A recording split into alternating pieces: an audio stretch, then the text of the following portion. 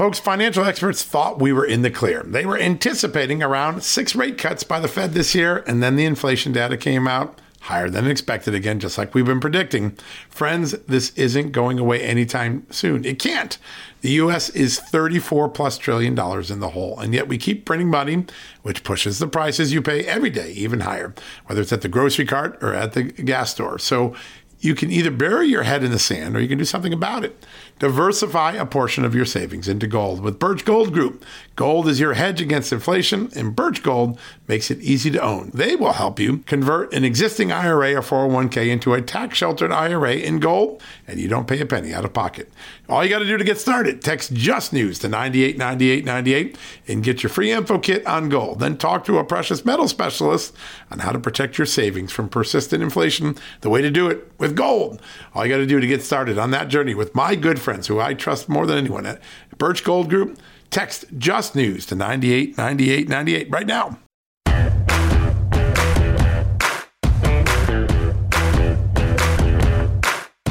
Hello, American. Happy Monday. Welcome to a new edition of John Solomon Reports, the podcast from Just the News. We've got an incredible show for you. We're going to start here with the American election, which is now just 8 days away from being decided. Control of Congress, the midterms. Republicans appear to be rising in the poll. Democrats appear to be falling, so much so that even blue states like New York have concerns among their Democratic candidates that there could be some upsets even in those sort of states. What does that portend? Well, it portends that we need to watch in the final week of this election integrity, like we've been doing all throughout the year here at Just the News and John Solomon Reports. And we've got a great guest to join us, and we're going to talk to him about a story we broke on election integrity this morning, with Republicans in Congress sending official congressional oversight people to be election observers in key races and beginning to open investigations into irregularities already detected in the election. We're going to ask Congressman Andrew Clyde about that. Why? Because he sits on two of the most important committees in Congress, the House Homeland Security Committee and the House Oversight Committee.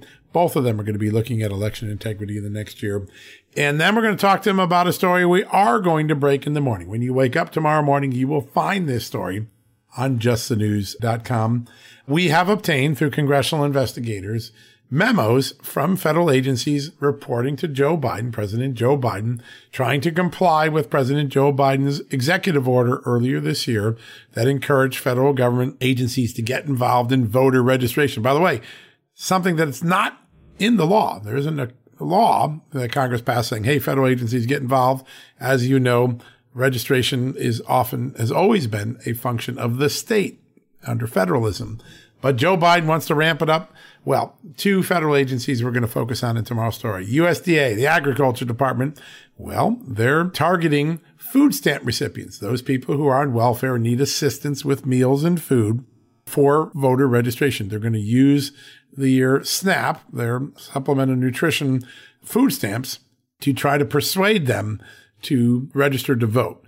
A lot of people concerned about this because you're targeting a vulnerable population.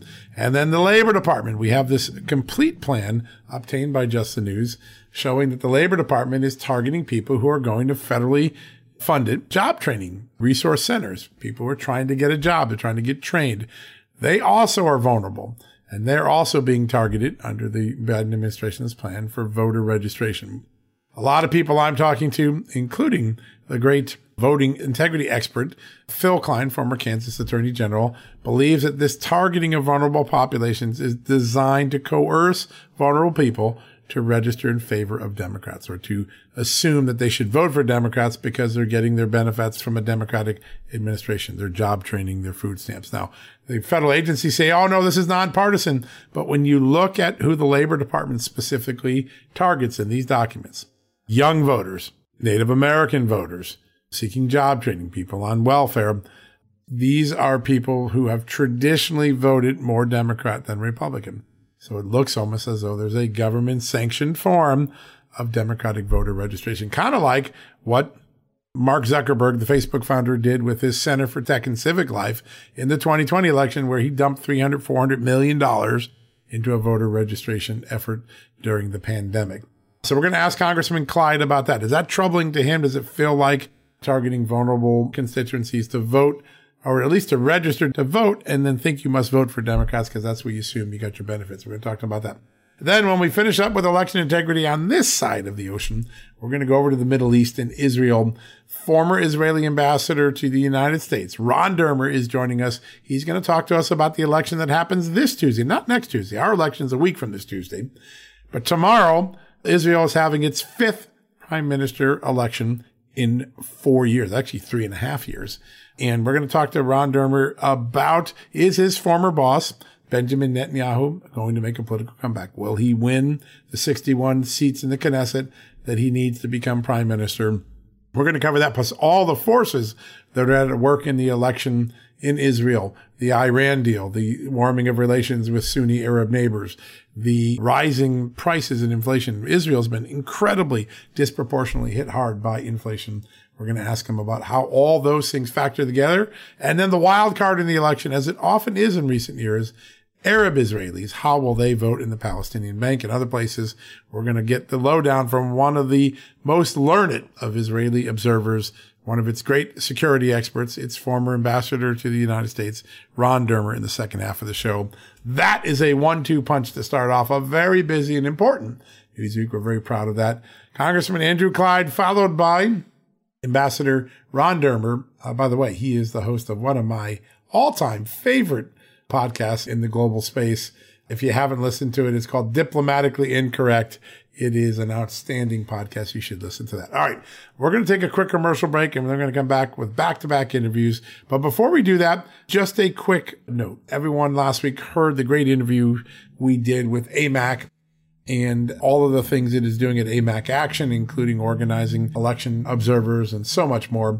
And many of you said, hey, can you remind me, John, how I get involved with AMAC? How can I sign up and get the Just the News John Solomon Reports special discounts, start getting those discounts on services, those offers for services like Medicare insurance and all the news and intelligence and advocacy work that AMAC does? It is really simple.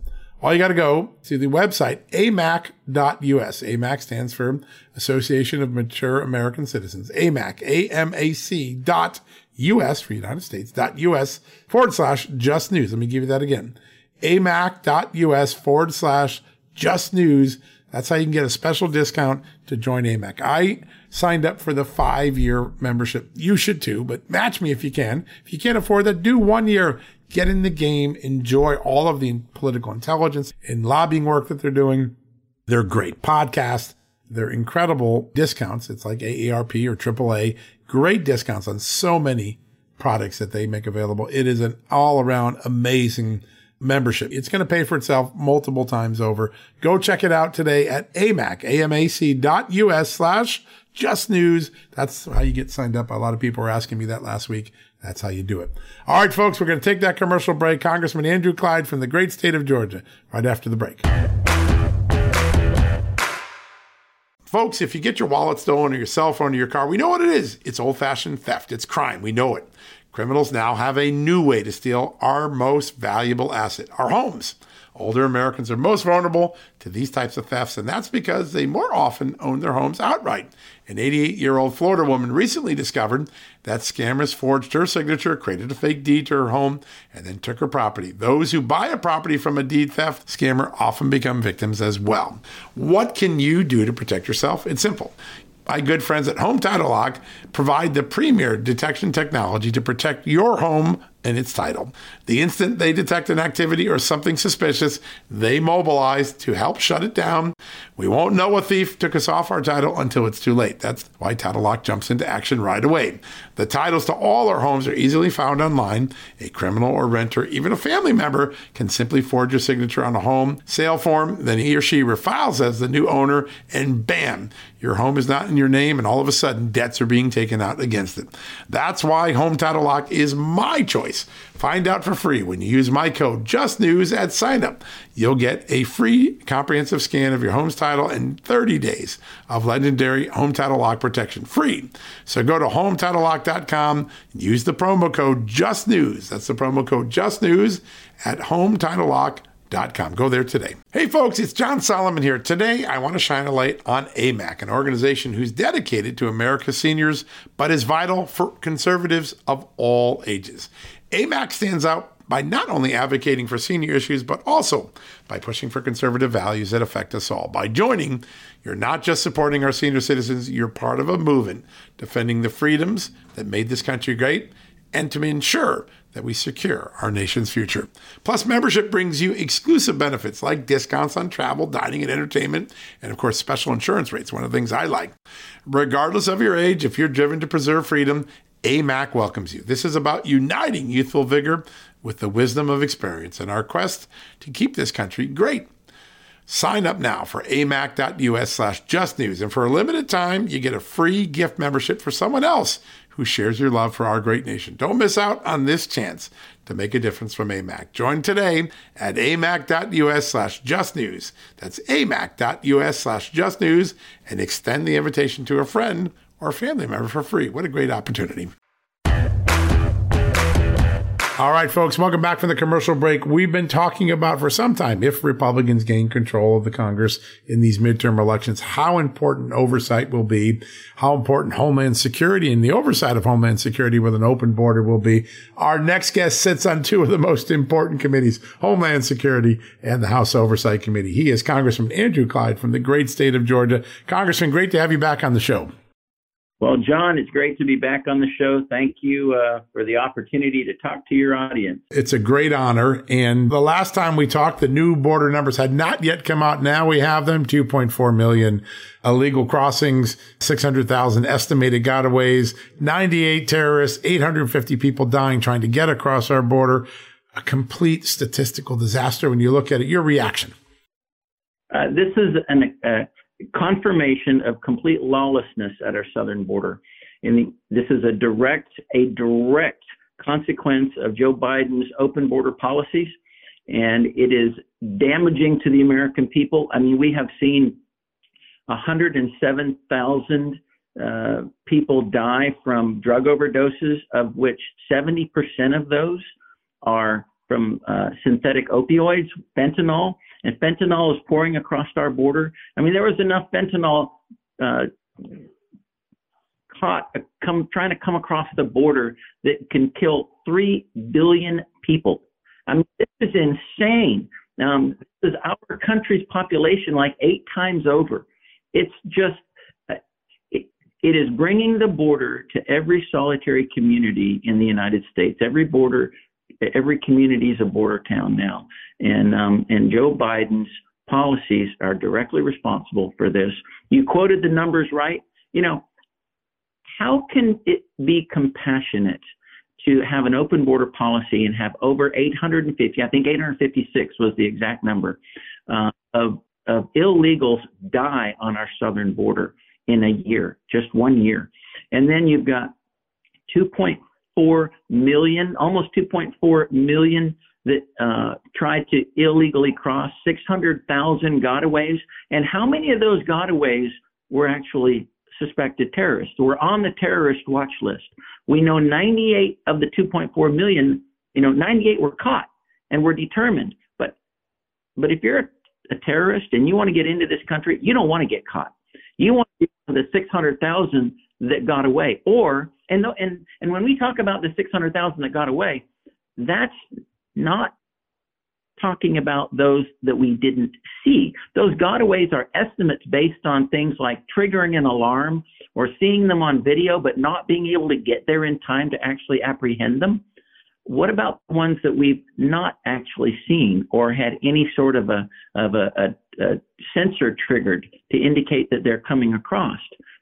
These are bad people, and this is a really bad situation. This, as I said earlier, is lawlessness at the border, and Joe Biden is promoting it. Yeah, it's stunning, the numbers, and they're exactly what you predicted last time around, where we were going to end up. You're right on the money. Meanwhile, we have a Homeland Security Department that says, well, the border's secure, which obviously nobody believes, but also they're spending a lot of time working with social media companies to censor material of Americans. They created this conglomerate of private entities that they're working with. The private entity makes a request on behalf of the federal government. How concerning is it that Homeland's less focused on terrorism and more focused on information flows? Well, we had quite a few hearings in Homeland regarding CISA, the Cybersecurity Infrastructure Security Agency. And, they do a great job in helping protect our small businesses and large businesses.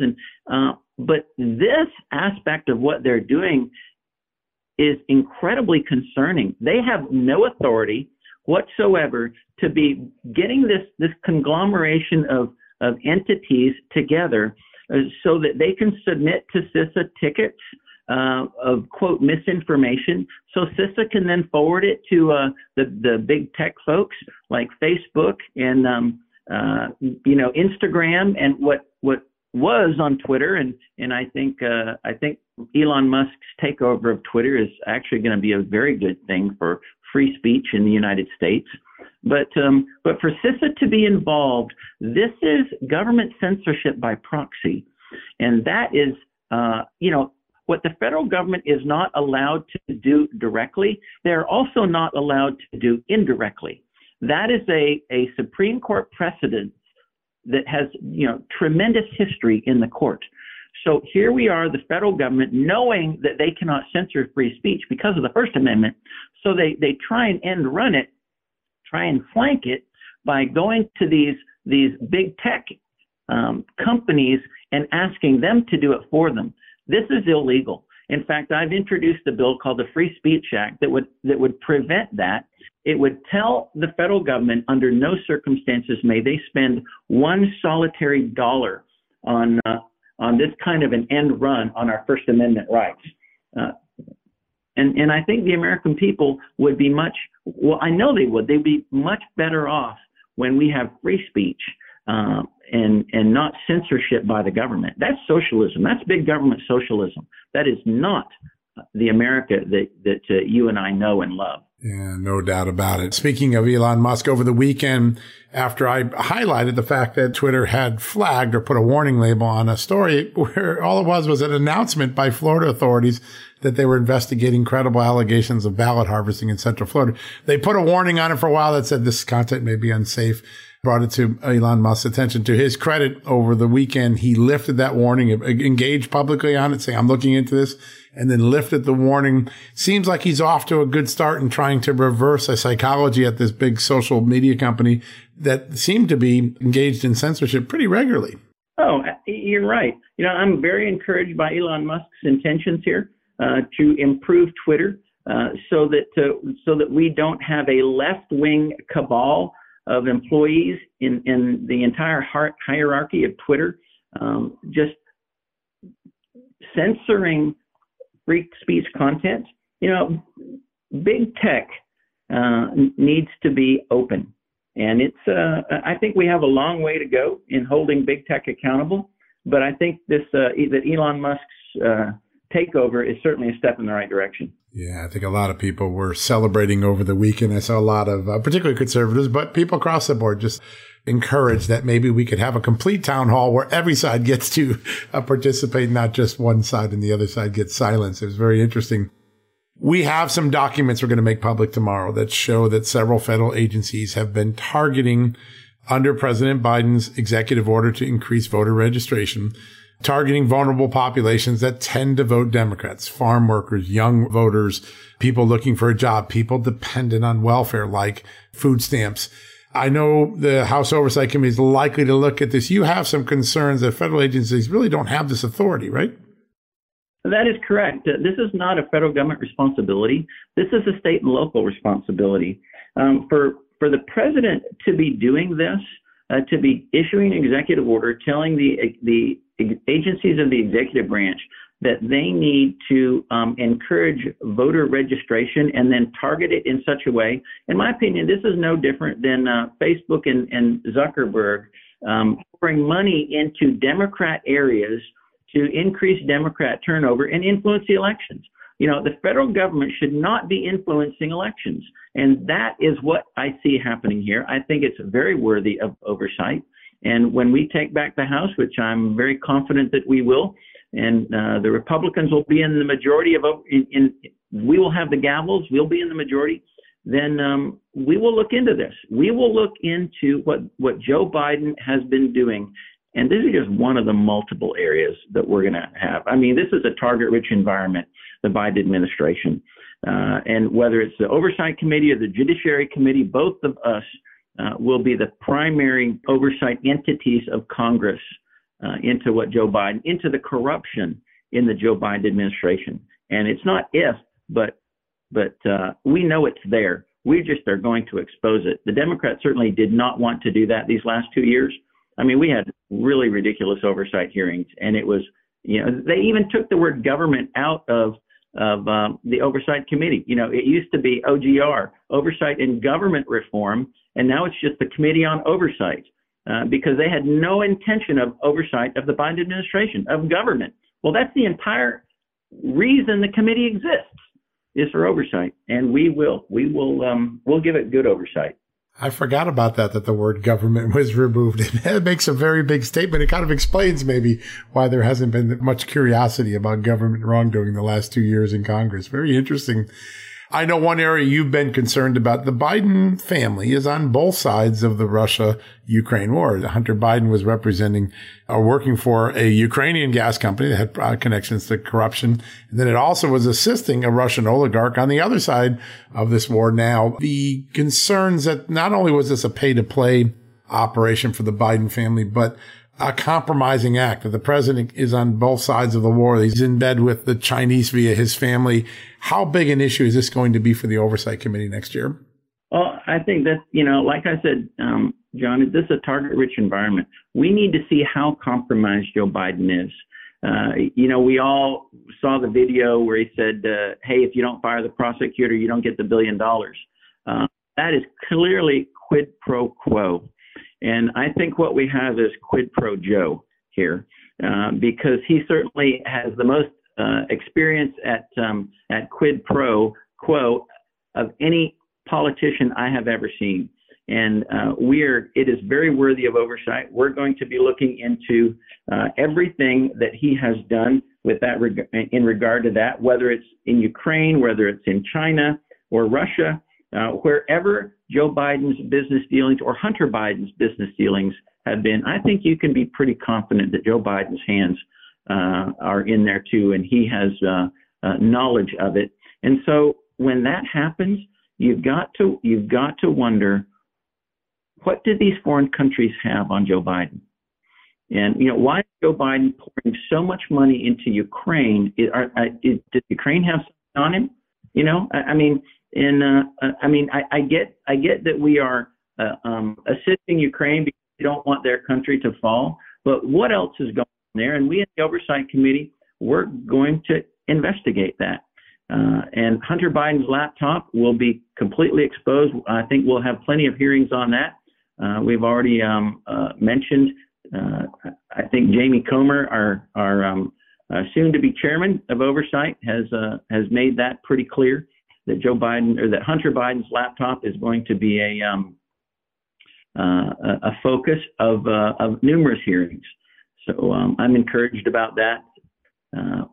It's going to be a good year for Republicans. It's not going to be a good year for the administration, but it's going to be a good year for America because we expose corruption. Yeah, the American public benefits from all this transparency that you will be able to provide in these committees with oversight. It's, I think, an exciting time. We've had so little transparency the last couple of years. It's frustrating to folks. One area I know a lot of expectation is among voters that if Republicans are put in charge, it will be the first time in a long time that maybe we shrink government, we shrink down the sizes, we get rid of the large plan to hire 87,000 more IRS agents. Do you feel there's enough will among the Republican caucus to get meaningful cuts in the size of government? Well, I'll tell you that I believe there is. I have heard that from our current leadership. I have heard that from numerous committee chairs to be, ranking members right now, but chairs to be. And I think the very first vote we're going to have is to limit the size of the increased size of the IRS and eliminate 87,000 IRS agents, to eliminate that authority right there and then to cut their budget. because we need to be looking at how we can reduce the size of government, reduce the expense to the taxpayer. I mean, think about it. We don't even have a balanced budget right now, which means we have a deficit. We are spending every year more money than we bring in, adding to our national debt. And I'll quote Leader McCarthy right now when he says that the greatest external threat is China, the greatest internal threat is our national debt. And if that is true, and I believe it's true, then we need to be dealing with that in an aggressive manner, not status quo and not, what we have been doing in the past, just getting along. No, we need to be very aggressive in reducing the size of government. It's what's financially and fiscally responsible, and we in Congress need to prove to the American people when they give us the majority back that we have the American people's best interests in mind. It's an American first agenda, and I'm going to push it, and I'm going to push it with everything I've got. And I know there's a lot of other members of Congress that are going to do the same thing. We're not going to disappoint the American people. It's really interesting. I've covered elections for 35 years, and this is an election, unlike very few others before, where you see an entire party consistent in what it wants to do. There's a consistency of message, a consistency of goal, a consistency in the agenda items that'll dominate the Congress next year. It's a pretty rare moment to see a whole party kind of singing, not only singing from the same hymnal, but oaring in the same direction. That's got to give the American people some encouragement that we're going to get some stuff done that maybe in past years we haven't, right? I agree. I mean, as Republicans, I've heard the term, it's kind of like herding cats, because we're very independent minded. We're very liberty minded. We have our own ideas. But we have, a joint focus here, and it's called the Commitment to America. And the Commitment to America is based on 4 pillars. 1, an economy that's strong. 2, a nation that's secure. 3 is a future based on freedom. And then 4 is a government that's accountable. And I am looking forward to implementing every one of those pillars. There's going to be some debate on exactly how the implementation of those pillars will be, but as there should be, okay. But that's what we're focused on right there, and making these 4 pillars happen for the American people. I love the last one, a government that's accountable. Because if we don't have an accountable government, we don't have a representative republic, and that's what it's all about. It's the beautiful country that God has given us, the experiment of freedom that the world, the freest country in the world is what we are. It is an enormous opportunity to restore that on a path to freedom after a few years of diversion, I would say, but definitely some exciting signs, whether it's Elon Musk, Twitter, what the Republicans have planned for oversight. Congressman, it is such an honor to have you on. Every time we have you on, we learn something really valuable. I really appreciate that. Well, thank you. I appreciate your time, and I appreciate the invitation, John. Yeah, it's a great honor, sir. Good luck in the election. I'm sure we'll have you back on right after Election Day. I'm looking forward to it. All right, folks, when we come back, Ambassador Ron Dermer, the Israeli ambassador to the United States, when Benjamin Netanyahu was prime minister a while ago, he's going to join us to handicap tomorrow's very important Israeli elections. By the way, the 5th elections in 3.5 years in Israel. No better person to get it from than Israel's ambassador to the United States, former Ambassador Ron Dermer, right after the commercial break. Folks, Field of Greens is the healthiest thing I do every day, and I want you on this journey with me. Why? It's literally 1 scoop a day. It tastes great. I love the fruit flavors particularly, and it's completely improved my life and my health. This is nutrition the way nature intended. When I began taking a hard look at why I wasn't feeling good and why I felt unhealthy, why I was gaining weight, why I was losing energy, it wasn't just because I had hit my 50s. No, it was because I wasn't getting the right amount of fruit and vegetables in my diet. And listen, I'm just too busy to go to the store, clean up the vegetables, cook vegetable dinners, and make sure I hit the fruit. A Field of Greens stepped in. 1 scoop of powder in my drink or on my eggs in the morning, and boom, I was off and feeling better. And suddenly, I was losing weight.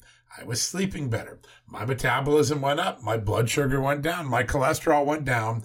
And my weight went down. And my doctor said, hey, whatever you're doing, keep it doing. You know what that is? It's Field of Greens. That's what I've been doing. Field of Greens is radically different. Each organic fruit and vegetable was medically chosen to support heart and vital organ health.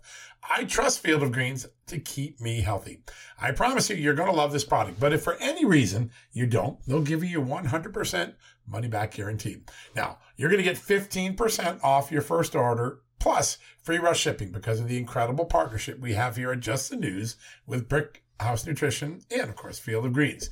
All you got to do to take advantage of this offer, visit fieldofgreens.com and use the promo code JustNews. That's promo code JustNews at fieldofgreens.com. Don't wait. Go to fieldofgreens.com today. Use the promo code JustNews for 15% off. Folks, Factor's delicious, ready-to-eat meals make eating better every day easy. Wherever tomorrow takes you, be ready with pre-prepared, chef-crafted, and dietitian-approved meals delivered right to your door.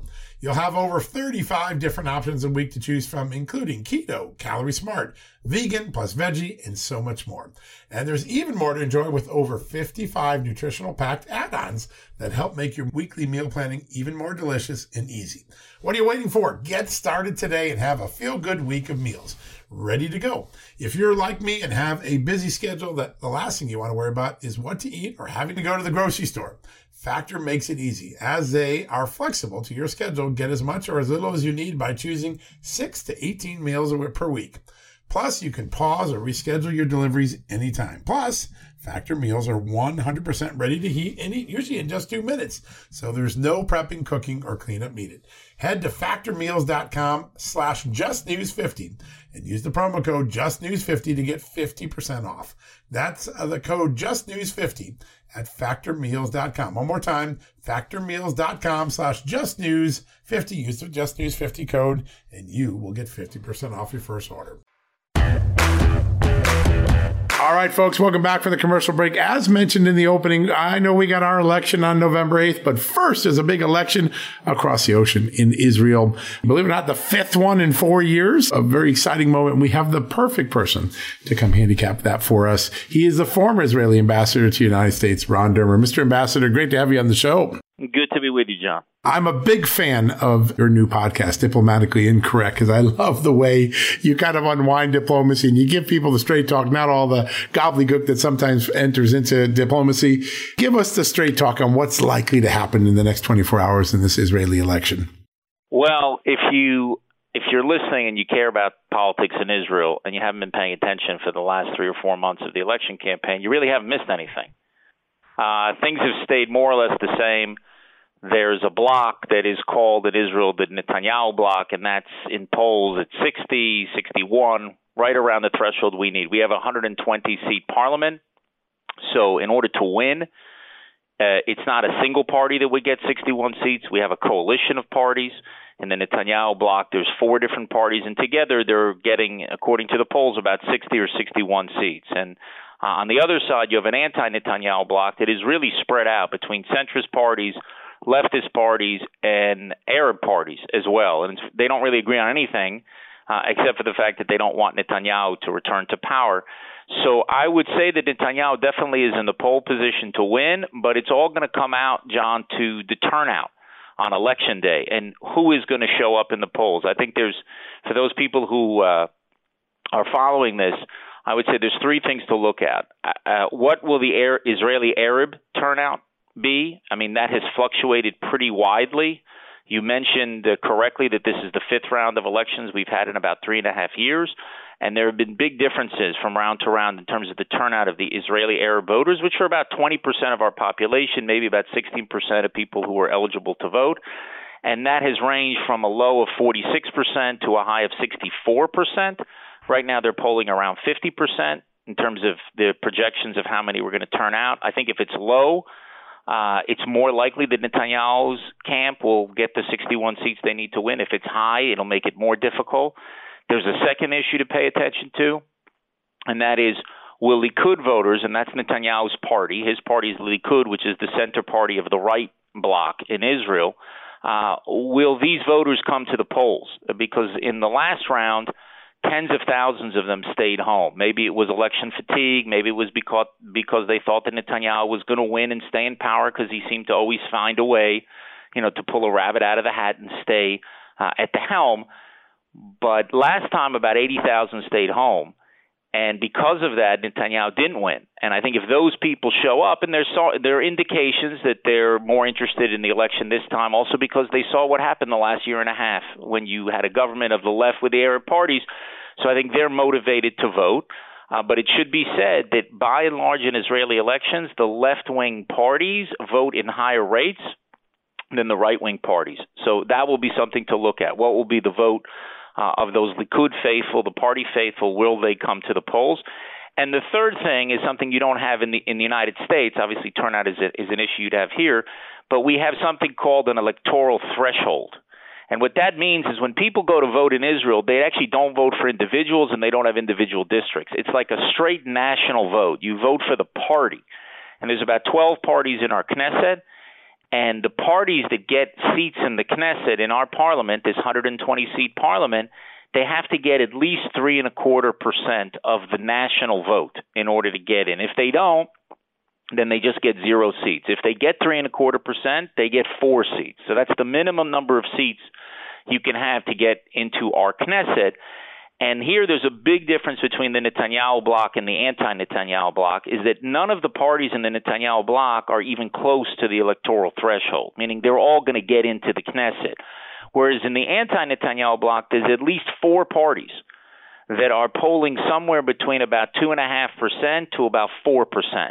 So if one of those parties or 2 of those parties goes down, then Netanyahu will definitely win the election. So we'll just have to wait. It's going to be a long night tomorrow night, and it's probably going to extend to Wednesday when they count the votes of soldiers. My guess is we will probably know several hours after the election. It'll probably be well into the next day before we know. If we know on election night, it probably means that Netanyahu surprised everybody and won a bigger victory than people think. Yeah, that's right. This is interesting because every election obviously turns on national security in Israel, but the economy, particularly the cost of living and inflation, has become much more prevalent in this election than any more recent one. How is that factoring into this, and does Netanyahu fare well with those who are worried about the state of the economy? Well, it is the number one issue that voters cite. It's about 50%, but it hasn't been a wedge issue in our politics. People think, the problem is a global problem. And I think inflation rates are a little bit lower in Israel than they've been elsewhere. Netanyahu has made the case pretty consistently that he's somebody that they can trust to actually get the cost of living down, because he took over as finance minister when we were facing a huge economic crisis and turned the economy around. He took over after the 2008 collapse and turned the economy around. And so he's done this before, so I think he has a lot more credibility than certainly Yair Lapid, the current prime minister, when it comes to economics. But by and large, economic issues do not drive Israeli elections, even during very difficult economic times, because the security challenges are so great. And unfortunately, we've had, John, and you may see this in the news, we've had a kind of wave of terrorism over the last few weeks.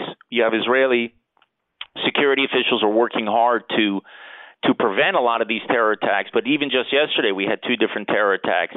And that continues to grow as a problem. So while the economy is the number one issue, it doesn't really break down on partisan lines, whereas the security issue tends to break on partisan lines, where the right in Israel believes that you have to get much tougher in terms of its policy against terror and things like this, and the left tends to want to negotiate more and make deals and negotiations and concessions and things like that. So that still, I think, dominates Israeli elections.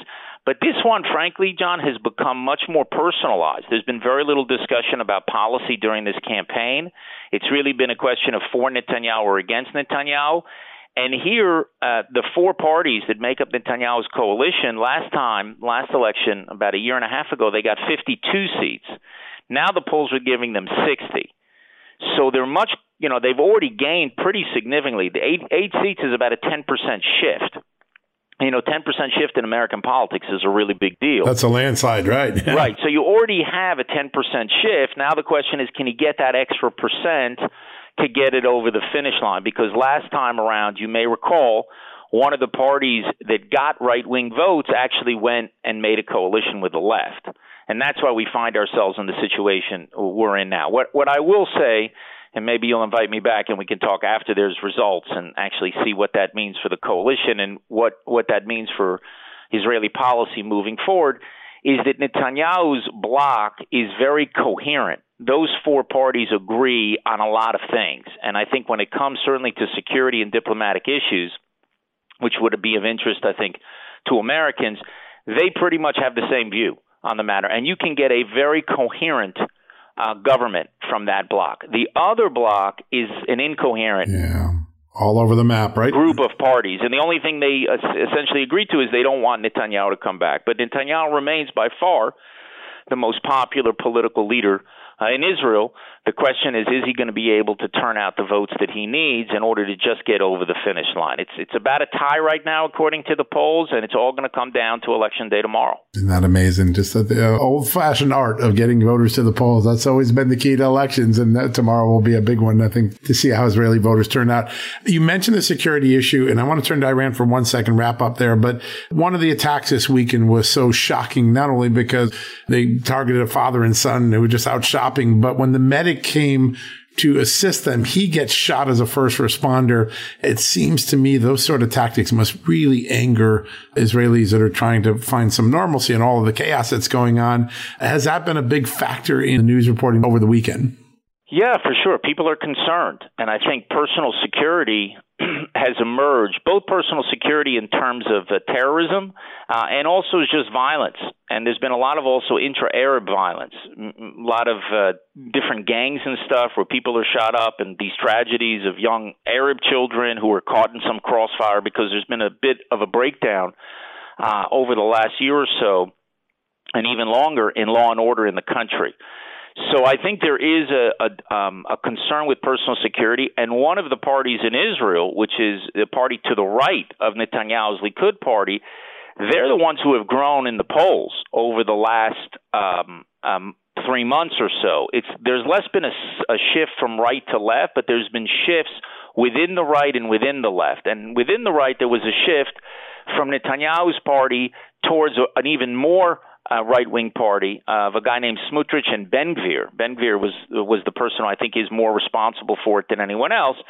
And he's positioned himself clearly to the right of Netanyahu and has promised to crack down and to restore law and order. And on the left side, Lapid, who is the current prime minister in Israel, I know it's hard for people to pay attention to this because ever since Netanyahu left, we seem to be changing prime ministers all the time.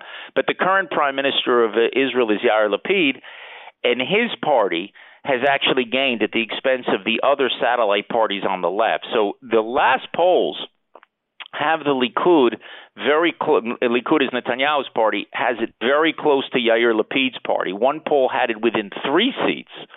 And most of the other polls have it somewhere around 6 or 7 seats. So when you're looking tomorrow at the results, and certainly the exit polls will come out at 10 o'clock tomorrow Israeli time, which will be, we changed our clocks already here. I think you guys are next week.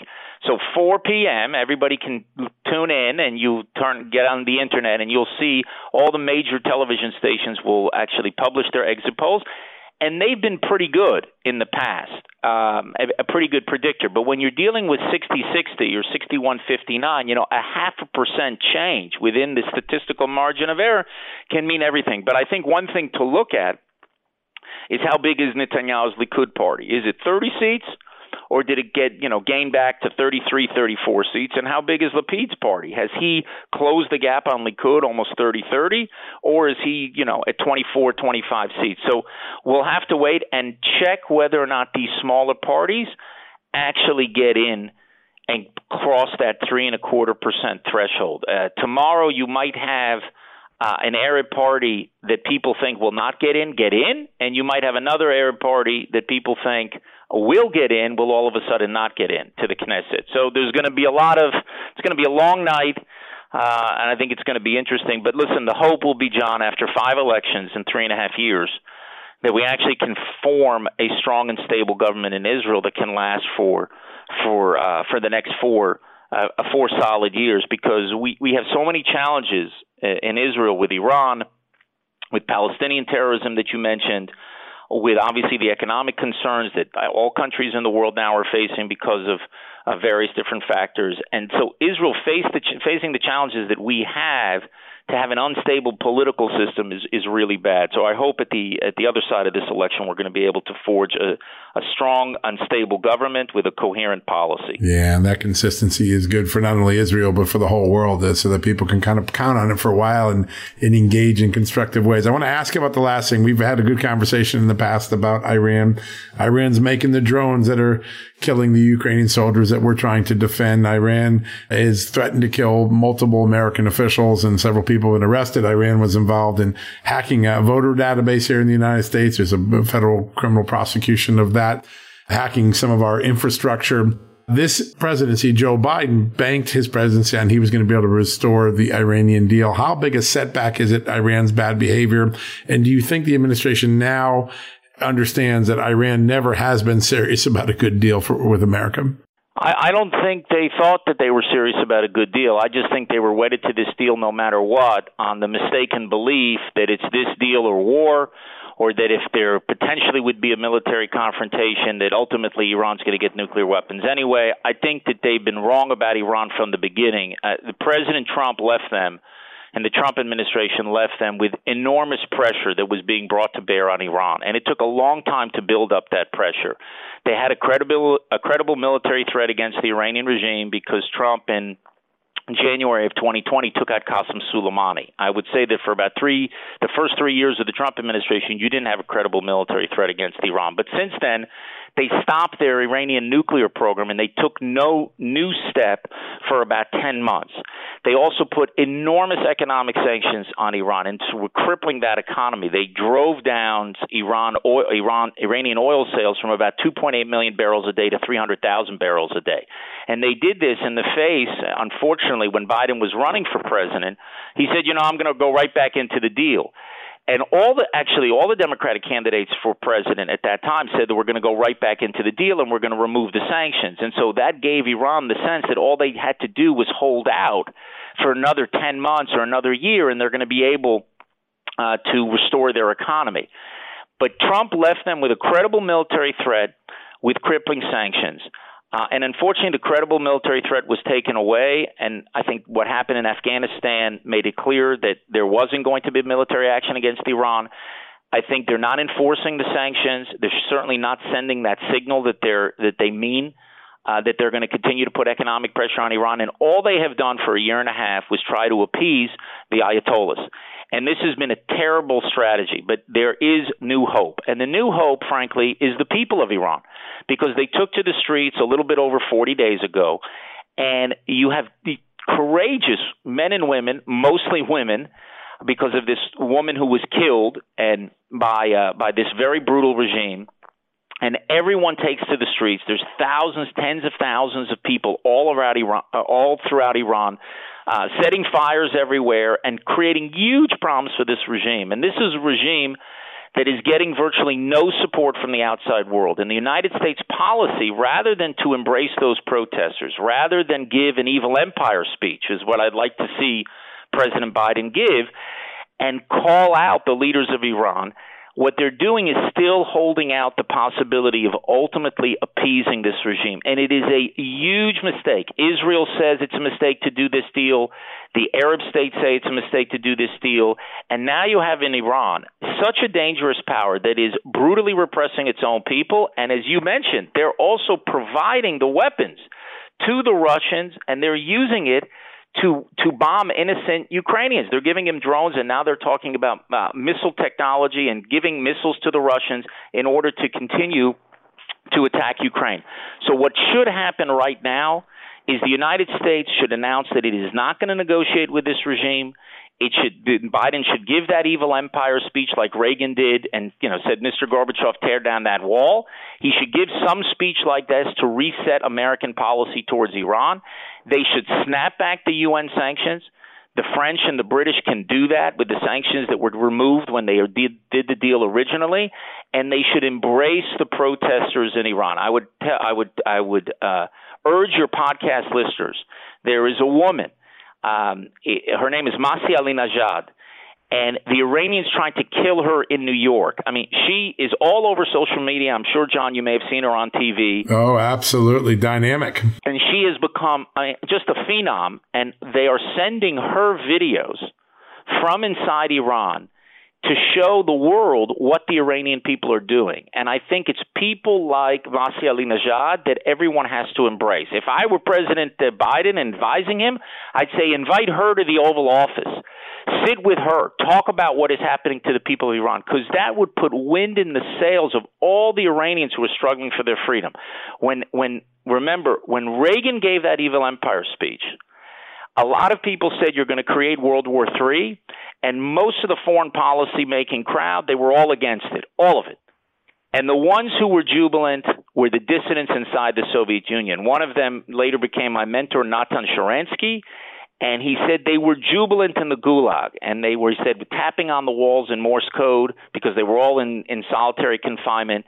They drained the toilets and were using the pipes as a system to speak one prisoner to the other, because they had read in Pravda, of all places, in Pravda, that Reagan had called the Soviet Union an evil empire. And they were ecstatic because they said, finally, someone is bringing moral clarity to this fight. Finally, they're not trying to appease this regime. Finally, someone is willing to stand up to him. And this Masih Alinejad and all these people in Iran are pleading with the administration, do not do a deal with these dictators who are trying to repress us. And it's a huge mistake, and I hope that people will wake up. Frankly, John, the only way they're going to wake up is if the American people fully back the people of Iran in this struggle, and if there are people like you and other people in the media who are shining the spotlight on what Iran is doing to its own people and how Iran is actually helping Russia kill Ukrainians. If that gets exposed and exposed and exposed and exposed, then maybe the administration will walk away from what would be a disastrous deal and shift their policy. And if they do that, this is the last point. If the administration does that and can bring the French and the British and the Germans on board, and they see what's happening in Ukraine because it's in their backyard, if they can shift this policy, not only will it be better for the security of the region in the Middle East, it will also help advance peace, because under such leadership, Saudi Arabia and other potential allies in the region can come under U.S. leadership and I think continue the remarkable breakthrough that we had with the Abraham Accords and actually get a peace between Israel and Saudi Arabia that would be a bulwark of stability for the whole region. It sure would. It would be game-changing. And we're right on the 1 yard line from that happening if all these other things can get resolved. It's such a remarkable moment. Mr. Ambassador, it is always an honor to have you on the show. It's an honor to listen to your great podcast as well, Diplomatically Incorrect. Folks, go check that out. One of the best in the world.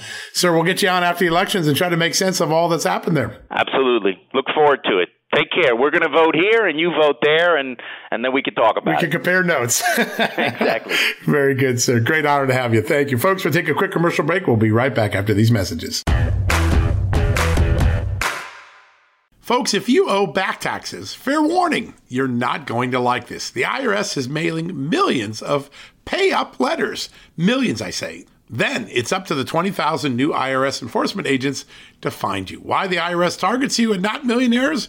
Well, because millionaires have tax lawyers. You don't. You'll pay up. Plus interest and penalties. You need Tax Network USA, and you need them now. Tax Network USA has brilliant war room strategies to solve your IRS problems quickly and in your favor. Like a preferred direct line to the IRS. They know which agents to deal with and who to avoid. It's not all bad news for you, because Tax Network USA learned of a special limited time IRS offer. They're willing to waive $1 billion in penalties if you qualify. So schedule your free confidential consultation to see if you qualify for this limited time IRS penalty canceling offer. To do so, call 1-800-245-6000. That's 1-800-245-6000, or visit tnusa.com/justnews. That's tnusa.com/justnews. You know what, folks? Stress may be why you can't lose weight. If you've got moderate to high stress like I do, a doctor-formulated weight loss supplement called Lean could be your solution. Chronic stress wreaks havoc on blood sugar, which can cause your body to store excess fat. Stress can also slow your metabolism, which fuels weight gain. And you know all about stress eating and sugar cravings, right? Now the good news. The studied ingredients in lean have been shown to help maintain healthy blood sugar levels, help optimize metabolism, and keep your appetite under control. Now, if your life is a bit stressful like mine and you want to lose weight, add lean to your healthy diet and exercise lifestyle. Now get 15% off and free shipping at takelean.com. That's takelean.com and enter the promo code JustNews15. That's the promo code JustNews15 at takelean.com. One more time, takelean.com. Statements have not been evaluated by the Food and Drug Administration. This product is not intended to diagnose, treat, cure, or prevent any disease, and it's not a substitute or alternative for care from a healthcare provider. All right, folks, that wraps up another edition of John Solomon Reports, the podcast from Just the News. So grateful you can join us. Hey, check out Just the News in the morning, justthenews.com. We're going to have that incredible story exposing what the Biden administration, federal agencies are doing to ramp up voter registration and target vulnerable populations, welfare recipients, job seekers, people in need of job training, farm workers, Native Americans. Those are some of the target points that are mentioned in these exclusive documents we're going to make public tomorrow. You get them first because you listen to the podcast, but check out the story, the very detailed story that myself and my colleague Natalia Middlestat will have in the morning. That's worth a read. And of course, if you want to sign up for AMAC and take advantage of all of the great things that AMAC makes available, the discounts on products, the special services like Medicare insurance, the political intelligence and lobbying stuff they're doing, their great podcasts, their alerts on everything from drug prices to Medicare fraud. All you got to do is go to amac.us/justnews, amac.us/justnews. You get a discount when you sign up for a 1, 3, or 5-year membership. I signed up for the 5-year. Hope you match me, because when you support AMAC, you're also supporting Just the News, who is one of our advertisers and sponsors. AMAC's a great partner, strategic partner for Just the News. All right, folks, that wraps it up. Tomorrow we'll have running coverage of the Israeli elections, and then we'll have the 1-week countdown to the American elections for control of Congress. All of that, plus some great guests tomorrow. Be sure to tune in. Until then, may God bless you and God bless this extraordinary country of the United States. As he always has, you've been listening to John Solomon Reports, the podcast from Just the News.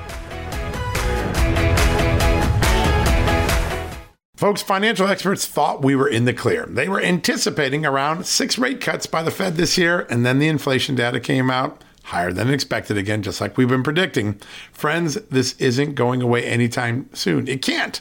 The U.S. is $34+ trillion in the hole, and yet we keep printing money, which pushes the prices you pay every day even higher, whether it's at the grocery cart or at the gas store. So you can either bury your head in the sand or you can do something about it. Diversify a portion of your savings into gold with Birch Gold Group. Gold is your hedge against inflation, and Birch Gold makes it easy to own. They will help you convert an existing IRA or 401k into a tax-sheltered IRA in gold, and you don't pay a penny out of pocket. All you got to do to get started, text Just News to 989898 and get your free info kit on gold. Then talk to a precious metal specialist on how to protect your savings from persistent inflation. The way to do it with gold. All you got to do to get started on that journey with my good friends who I trust more than anyone at Birch Gold Group, text Just News to 989898 right now. History, economics, the great works of literature, the meaning of the U.S. Constitution. Did you study these things in school? Probably not. Or even if you did, like I did, maybe it's time for a refresher. Time and technology have changed a lot of things, but they have not changed basic fundamental truths about the world and our place in it as America. That's why I'm so excited that Hillsdale College is offering more than 40 free online courses in the most important and enduring subject. You can learn about the works of C.S. Lewis, the stories in the book of Genesis, the meaning of the U.S. Constitution, the rise and fall of the Roman Republic, or the history of the ancient Christian church with Hillsdale College's online courses, all available for free. That's right, you heard me, for free. You don't get anything free in the Biden economy today. I personally recommend you sign up for the American Citizenship and its Decline. It's with my good friend, the great historian, Victor Davis Hanson. In this 8-lecture course, VDH, as I like to call him, explores the history of citizenship in the West and the threats it faces today. Threats like the erosion of the middle class, the disappearance of our borders, the growth of an unaccountable deep state, and the rise of globalist organizations. The course is self-paced so that you can start whenever and wherever. So start your free course, American Citizenship and Its Decline, with my good friend Victor Davis Hanson today. How do you do that? Go right now to hillsdale.edu/justnews to start. It's free and it's easy to get started, and it's an easy URL to remember. All you got to do, go to hillsdale.edu/justnews. One more time, hillsdale.edu/justnews.